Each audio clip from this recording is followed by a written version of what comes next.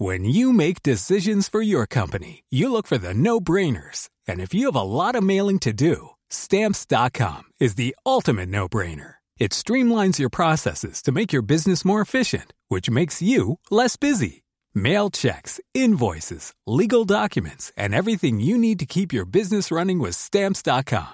Seamlessly connect with every major marketplace and shopping cart. Schedule package pickups and see your cheapest and fastest shipping options from different carriers, with rates up to 89% off USPS and UPS rates. And with the Stamps.com mobile app, you can take care of mailing and shipping wherever you are. Make the same no-brainer decision as over 1 million other businesses with Stamps.com. Sign up with code PROGRAM for a 4-week trial, plus free postage and a free digital scale. No long-term commitments or contracts. That's Stamps.com. Code PROGRAM. Did You Read? With Tim Montgomery. Welcome to the latest edition of Did You Read? The Times Opinion podcast. This week I'm joined by our political editor, Francis Elliott, and regular columnists Matthew Parris and Jenny Russell.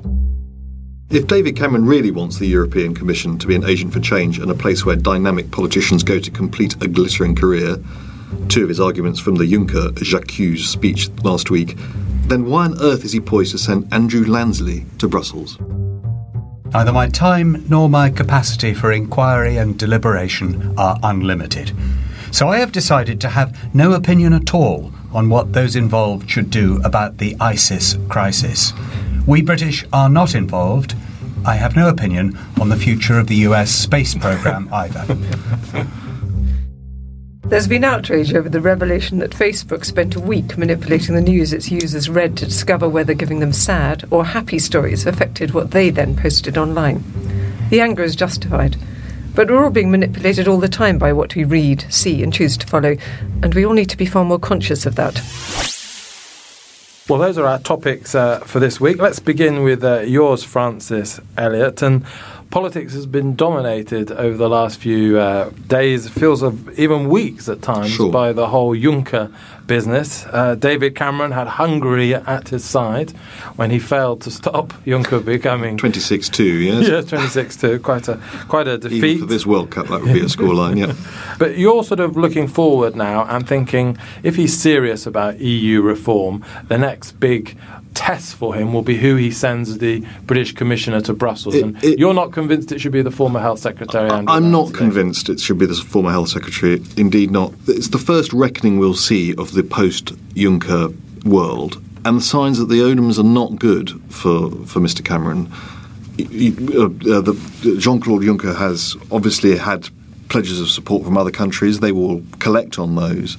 And the UK has let it be known it wants a big economic job. There are only 3.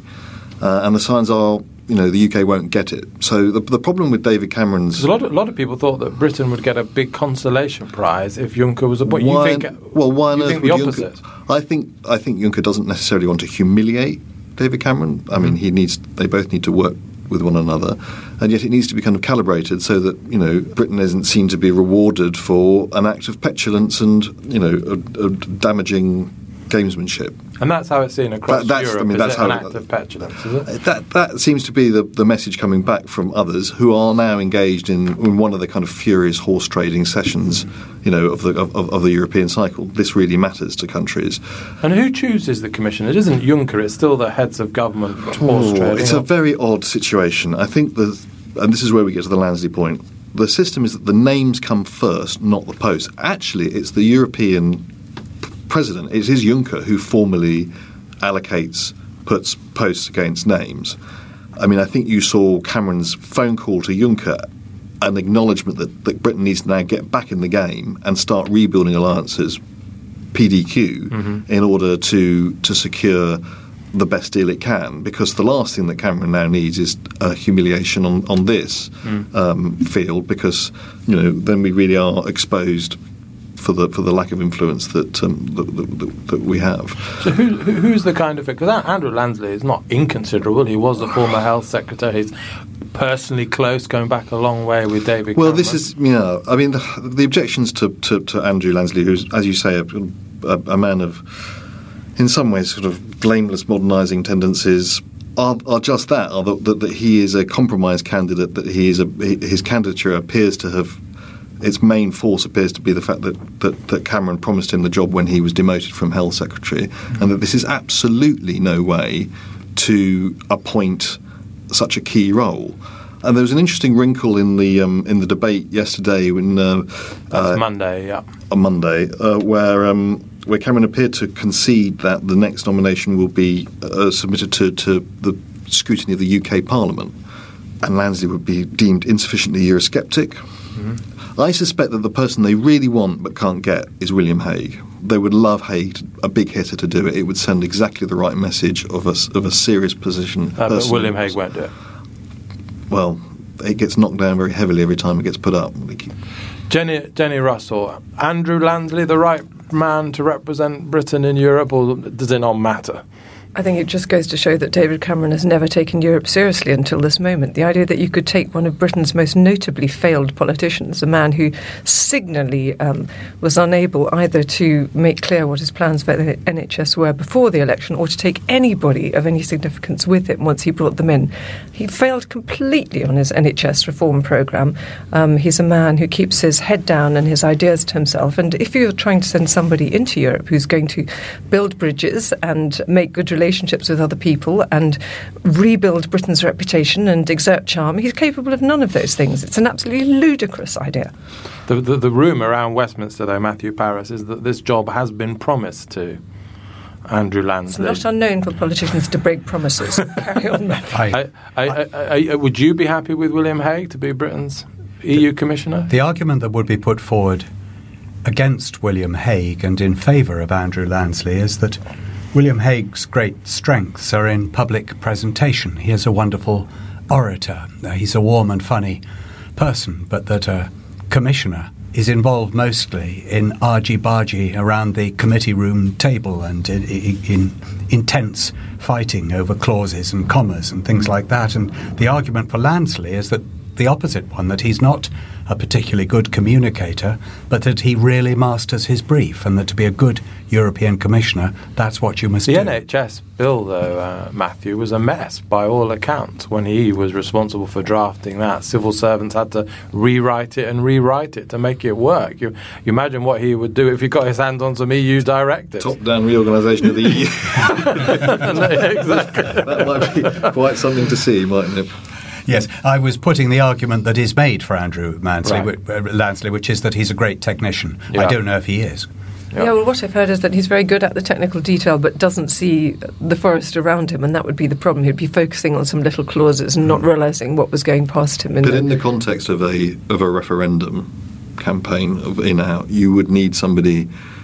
The UK's commissioner is bound to be, or could potentially become, a focus of interest. And could they? No one thinks about Cathy Ashton. But if Hague were there, that would be the argument for Hague. Hague would be a could serve as a key kind of fulcrum of if William Hague is convinced that we've got a good renegotiation, then you should be too. By the way, that is Francis Elliott speaking. William Hague hasn't just walked into the studio amazingly. Couldn't quite be here. I think if I could have been a fly on the wall on any conversation recently, Jenny Russell would have been that call from David Cameron to Juncker after the appointment. Must have been fantastic, mustn't it? My heartfelt congratulations. You're just the man for the job. I wish you all the best. There's a bottle of cognac on its way. I mean, what did he say? Why can't we be told? The conversation I really would like to hear, though, even more though than that one, would be the conversation that's taking place between Angela Merkel and Downing Street, though, at the moment, because that's the relationship that probably is really going to determine whether Britain gets anything serious from renegotiation. And we had a splash, and I think on the front page of the FT, if I'm allowed to mention that in this podcast, that Germany and other European nations are going to give Britain some significant renegotiation if in return for this. Do we believe that? Well, I think we do, because when I've talked to people who follow European politics much more closely than I do, principally Peter Mandelson, about a fortnight ago, he said there's absolutely no question that most of the countries in the EU, seeing how Eurosceptic their own populations have become, are actually quite enthusiastic about the repatriation of powers. The key is that it mustn't just look as if it's going to Britain. They would all like to see some more authority given back to domestic parliaments and domestic voters. The key thing here is how incredibly badly Britain handled it by standing up and throwing public tantrums, basically, and shouting at everybody and saying, you've got to give it to me, and of course, alienating everybody in the process. It's, how to win friends and influence people 101. I think what some online subscribers to The Times like to call the liberal metropolitan elite is getting this wrong. I think they're thinking of you, Matthew. I think he means me. I knew. Carry on, Matthew. He lives in Derbyshire. Most Times writers, probably. We British are not the petitioners in Europe. Europe is the petitioner. Europe, in 2 years' time, is going to have to be asking the British people to agree to stay in the European Union. And whatever they may say, it would be a devastating blow for Europe, for Britain to leave the EU. So it's now up to them to persuade us that they're serious about making the changes that we think are necessary. And you, in a column, I think you wrote a couple of Saturdays ago, Matthew, and I should say to any Times subscribers listening, if they go to thetimes.co.uk/comment central, I will link to those articles that we've been discussing and a couple more. You wrote in that article, Matthew, that a cosmetic or slight renegotiation of the time that was enough to get Harold Wilson over the top and win the referendum in the mid-70s won't be enough this time, because we are wiser and we will look for more fundamental change. The opponents of us staying in the European Union back in the 1970s were mostly crazies on the left and right. They aren't now. They're very substantial. I thought you thought a lot of us still were a bit crazy. Yes. Only some of you, Tim. I think Matthew makes a very important point, and I think that's right. I think Europe doesn't want Britain to leave, but the point is that they see the same appetites in their populations as we have in ours to change something about this very remote relationship in which too many decisions are taken at too great a distance.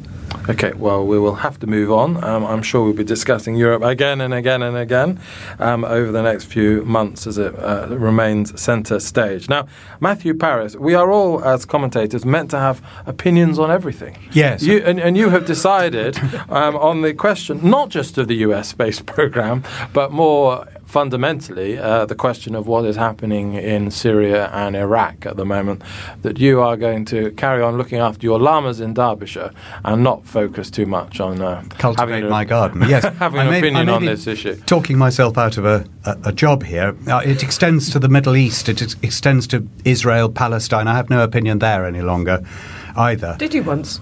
Yes, I did. And what happened to it? It got all muddled up with ending up disliking both sides, and has finally concluded in me realising that as the British have no influence at all, I don't have to have an opinion. I think that empire is habit forming, and the mental habits of being in charge of an empire linger on after the empire has gone. And I think they have with us for more than half a century. And so we still wake up with this irritable urge to decide what needs to be done in various parts of the world when we no longer have the power to do it. And I think just in the last year or two, perhaps starting with that parliamentary vote on Syria, we've begun to break that habit.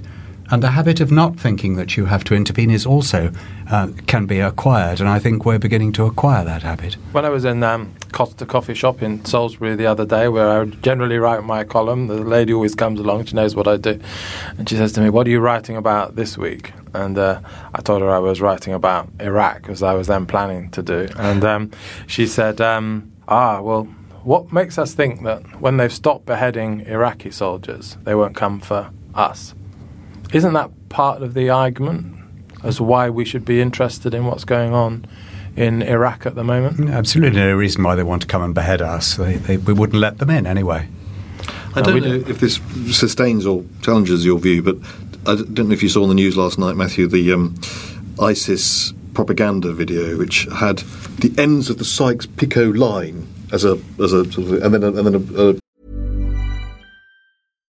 When you make decisions for your company, you look for the no-brainers. And if you have a lot of mailing to do, Stamps.com is the ultimate no-brainer. It streamlines your processes to make your business more efficient, which makes you less busy. Mail checks, invoices, legal documents, and everything you need to keep your business running with Stamps.com.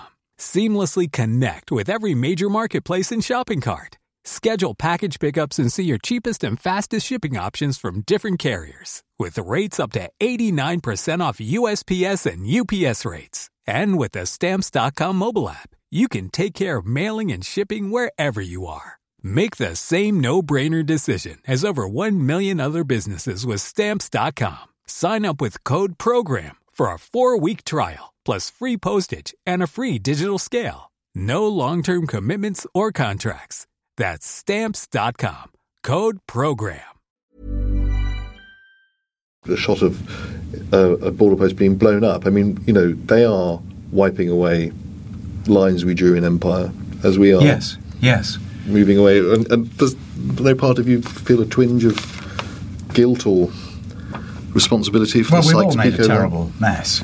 We've all made a terrible mess of Empire, and we've set up some, in retrospect, unsustainable frontiers. And Roger Boys wrote a brilliant column about this about 6 months ago, saying that so many of these frontiers are going to have to change. Yeah. I don't think he had ISIS in mind, but that may be the logical conclusion. I'll link to that on the blog as well. It was a great piece. Jenny Russell, have you stopped having opinions on this region as well? Because we'll have to draft in some foreign policy columnists to the Times if you're all still going to start writing about this. I've had a lot of sympathy with what Matthew says, but where I have to take issue with him is the sentence, we British are not involved. I'm afraid that we are, with our history in the Middle East, from Sykes-Picot on to our place in all our interference in Middle East decisions, like getting rid of Mossadegh in Iran, and most lately deciding to go and destroy the state of Iraq on the basis that it might be harbouring terrorists, which at that point it wasn't.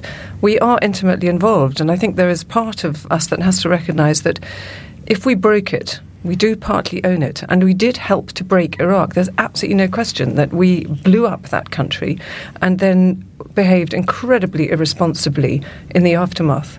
We didn't make any plan for what happened afterwards. We destroyed its civil operating system, and we led to the breakup of the state, which is happening now. But if you keep breaking things when you go into the shop, the moral is to get out of the shop, I think. No, it might well be, but I'm just to say we're not involved, I think isn't accurate. To say we made an almighty mess and now we have to just say whatever we do, we make things worse. Perhaps we should just withdraw and leave people to get on with it themselves and only apologise for the horror that we've left them with. That's a reasonable answer, but I think the Tony Blair line, which is that this is no longer our problem, I think that doesn't bear any examination. Francis, you're our political editor in Westminster, and after the first Prime Minister's question time, after we saw, we woke up to ISIS really and saw them take Mosul. I think there was not one single question at Prime Minister's question time on this issue. Matthew might approve of that, I don't know, but do you sense that the British political establishment are essentially where Matthew wants them to be? They don't want to be involved in these big foreign policy questions anymore. I mean, the legacy of the Iraq War taints anybody with an interventionist agenda, and there's a sort of not so much a conspiracy, but a coalition of interest between hardcore non-interventionists like John Barron on the Tory right and the bulk of most MPs for whom, like the rest of us, it's all very complicated. They appear to be equally unappealing choices everywhere, and it's no votes TV. There's nothing in it. Certainly Westminster feels very disengaged. I mean, occasionally it will kind of stumble across a conscience issue, like the number of Syrian refugees. We're not letting many of those in, though. No, I think 50 There's not much of a conscience operating there. No, it's a pretty massive UK humanitarian effort. As long as they stay a long way away. There is a very big UK humanitarian of it, but I mean, it also it gets slightly elided with domestic terrorism. I think we've really failed to address the concerns of people who British Muslims who feel very passionately that we're involved in Iraq and believe it, are prepared to risk their lives delivering aid.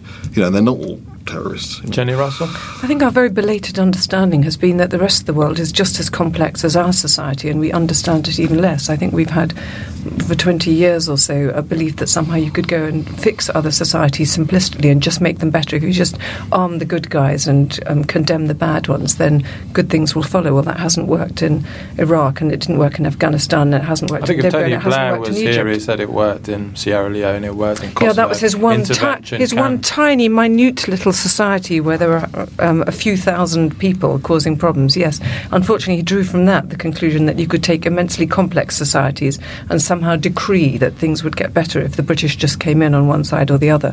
Final word to you on this, Matthew. On the humanitarian aid budget, do you support Britain being involved in that way? Yes.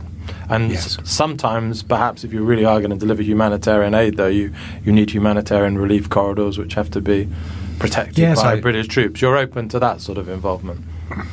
The United Nations can sort that kind of thing. If people really won't let us in to deliver help, then maybe we should give up. But where there's a crying need, I think human compassion answers your question. Yeah. So there's still a subject or two for your future column that you could pontificate on. Now, in terms of the way we receive news, Jenny Russell, our third and final topic, you are worried that we are being manipulated by not just Facebook, by the powers that be in the online world generally. Tell us what you're worried about. Oh, it's not just the online world. I mean, the newspapers that we read and the broadcast media that we watch. I think what the Facebook story has illustrated. Tell those who may not know what Facebook story is. What Facebook did for a week in 2012 was that it changed the way that its users received messages from their friends, their newsfeed. So it either allowed more positive stories through stories about kittens and chocolate brownies and so on, or more negative ones, stories about people's breakups or misery or news stories like, beheadings that ISIS had carried out, if those were happening now. And what they found was that people's own posts and own moods as measured by Facebook then shifted significantly. If you got a happy news feed, you yourself posted more positive things, and if you got a depressing one, you sent out more negative messages. So there was emotional contagion, if you like. Now, what was so disturbing about this was that of course, people had absolutely no idea that they were being manipulated in this way. And Facebook, which is run by a community of geeks who thought this would be interesting information, clearly didn't foresee for a minute that anyone might be troubled by this manipulation of their social world. And there's now a great deal of anger, and Facebook have apologised. But I think what this highlights for all of us is that actually we are influenced tremendously by what we're told. And we either choose that freely, we read the Times, say, because we consider we're on the centre-right, or we read The Guardian because we think we're in a left-wing bubble. And when we decide consciously that we're choosing those areas, we know that we're choosing one side or another, and yet we all believe that the view of the world that we are perceiving at that moment is somehow true. Mm-hmm. And I think that's what we all need to think about much more, the way in which we deliberately choose to manipulate our worlds in order to make us think that we are standing on some evidence base which gives us an unbiased view. And of course, nothing of the sort. Matthew Parris. So what's your argument, Jenny, that Facebook shouldn't have found this out, or that this is very interesting, what Facebook have found out? On your first, that Facebook shouldn't have found this out, well, there's no good telling people they're part of a survey, or that's going to interview their responses. I assume when I send an email that sooner or later someone will read it. I've always assumed my phone could be hacked. It's just pie in the sky to think these days that people won't be watching us when there are ways that people can. Oh, I think everyone understands that we're being watched. I think to understand that we're being manipulated when we didn't think that's what Facebook was about, I think that's quite a different issue, because Facebook... Was Facebook manipulating, or was Facebook researching? It was manipulating, because it was changing the messages that Matthew might be posting on his wall to me. I was only getting his negative ones about his llamas being sick. Exactly. I wasn't getting the happy kitten pictures. You can conduct those experiments in a laboratory. You don't have to do them in real time on real people who have absolutely no idea that they might be signing up for such a thing. I'm not sure what fundamental truth of the human nature this experiment is supposed to have revealed. That, if you receive a lot of bad news, then you tend to be a bit gloomy. Well, I think what's very interesting about it is I think we should think harder about the way that you create moods. There is, if you like, a social experiment being carried on in London at the moment, informally, which I think is having a very benign and beneficial effect on the city, which is the way that the Evening Standard is edited. When it was under its previous editor, Veronica Wadley, the one before the last, then it had a very negative diet of crime and gloom and disaster. It was run along the same editorial lines as the Daily Mail. And now it focuses much more on positive stories about London. In a way, it's creating a myth about London, that it is a happy place to live and that people are essentially bonded to one another and that good things are going on within it. And I think that's having a remarkably good effect on the way that people perceive their neighbours and their city. Being manipulated. We are. No, that's exactly my point. I'm saying that we are being manipulated. Hooray. And I'm saying that because it has these So benign you're effects... basically arguing that we should be aware We should be more aware of this, but I think there's a public argument to be had about when and how journalism and anything else should either portray the world as it seems to be or as we would like it to be. But if you're my mother, for instance, it seems to be as you would like it to be. She sees the good things. She manages to screen out the bad things. She passes on the good things. She never passes on the bad things. This screening process is usually unconscious, and we're all guilty of it. No, but some people go the other way around. How did she breed a cynical journalist, Matthew, your mother? I'm reacting against my parents. Right. Do we think this problem is better or worse than it was? Because certainly if I think of myself, I used to, when I was growing up, I used to really only read one newspaper.